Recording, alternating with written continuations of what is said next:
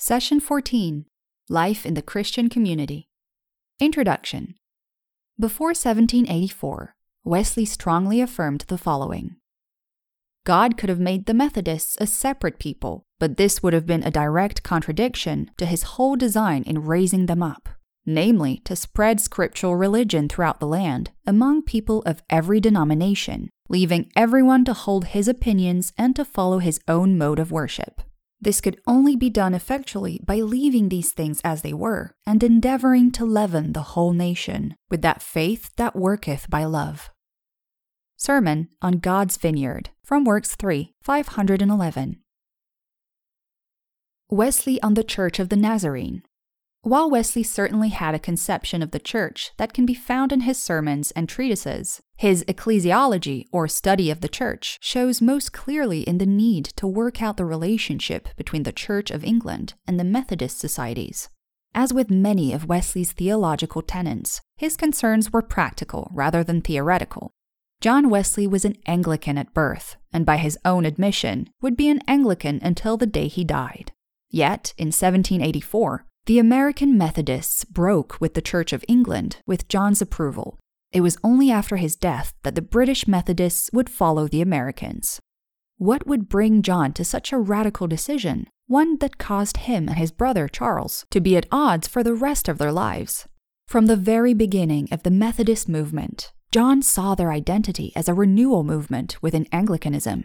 Wesley developed societies that acted in many ways like congregations. The societies met together for preaching meetings. They broke into smaller groups for accountability and spiritual formation. The societies fellowshipped together, served the world together, and served each other in very specific ways. Yet, Wesley did not see these societies as churches. Unity with the Church of England was extremely important to him, despite their veiled rejection of him and their decision to outright bar him from Anglican pulpits. Wesley wanted his Methodist people to see themselves as Anglicans. Whatever they might do during the week in Methodist meetings, he demanded all Methodists attend Anglican worship services on Sundays in order to receive the Eucharist, or communion. When the Revolutionary War broke out in the American colonies, Anglican clergy returned to England. By this time, Methodist meeting houses crisscrossed the 13 colonies and beyond. Wesley was deeply concerned that these Methodists would be deprived of the sacraments in light of the absence of clergy, so he allowed the ordinations of preachers as Methodists. Methodism became its own denomination. Wesley was willing to sacrifice church unity in order to serve the practical need of his people to have access to the sacraments. Wesley on pastoral identity. Even before the American split, Wesley was deliberate and diligent about training his lay preachers and society leaders. He wanted them to be as educated as possible, intentional about their preparation, but also recognizing the need for gifts and graces that only come from God. It is the church that confirms the inward call by examining outward fruits of ministerial labor. Let's consider a partial list of qualities outlined in Wesley's address to clergy, 1756. 1. Good understanding, sound judgment, and a capacity for reasoning. 2. Discernment. 3. Good memory. 4. A deep understanding about the nature of the pastoral call. 5. A deep knowledge of the Scriptures. 6. Knowledge of the original biblical languages. 7. Knowledge of the sciences, philosophy, and logic. 8. Knowledge of the patristic writers. 9. Knowledge of personalities and character in people. 10. Common sense. 11. Courtesy and scholarship. 12. Single-mindedness. 13. Love for God and neighbor. 14. Desire for personal holiness. 15. Desire to cooperate with God's grace. Wesley on spiritual formation. The internal functions of the church can be placed under two main categories: spiritual formation and Christian education. These are intertwined in significant ways, but for our purposes here, we will define spiritual formation as progress in holiness, and Christian education as the knowledge, doctrinal, theological, practical, that aids that progress. Such formation is at the very heart of Wesleyanism.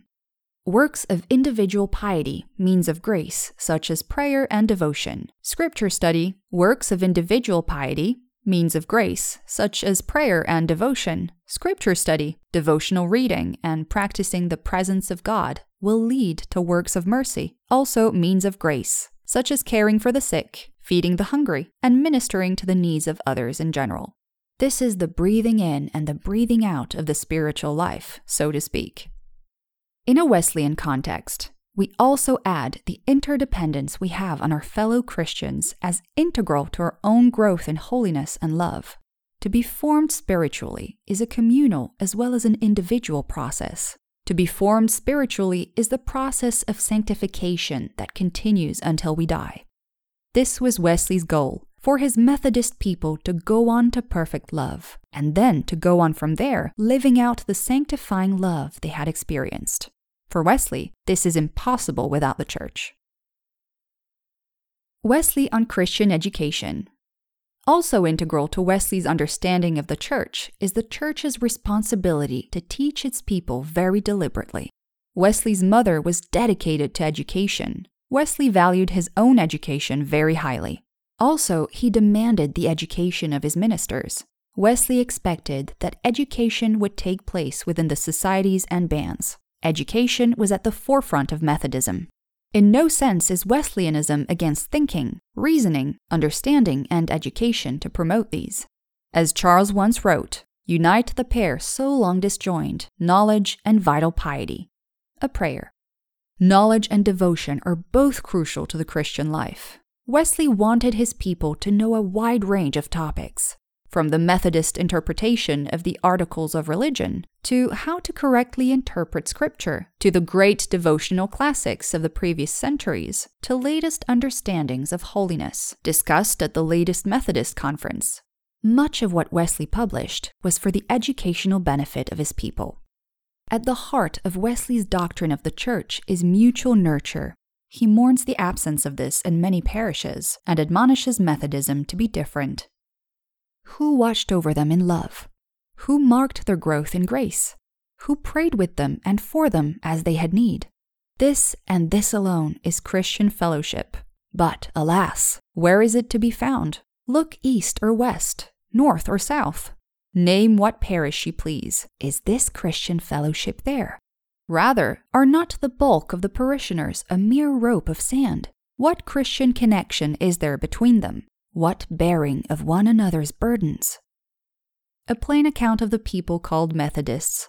Works 8, 251 and 252. Application. 1.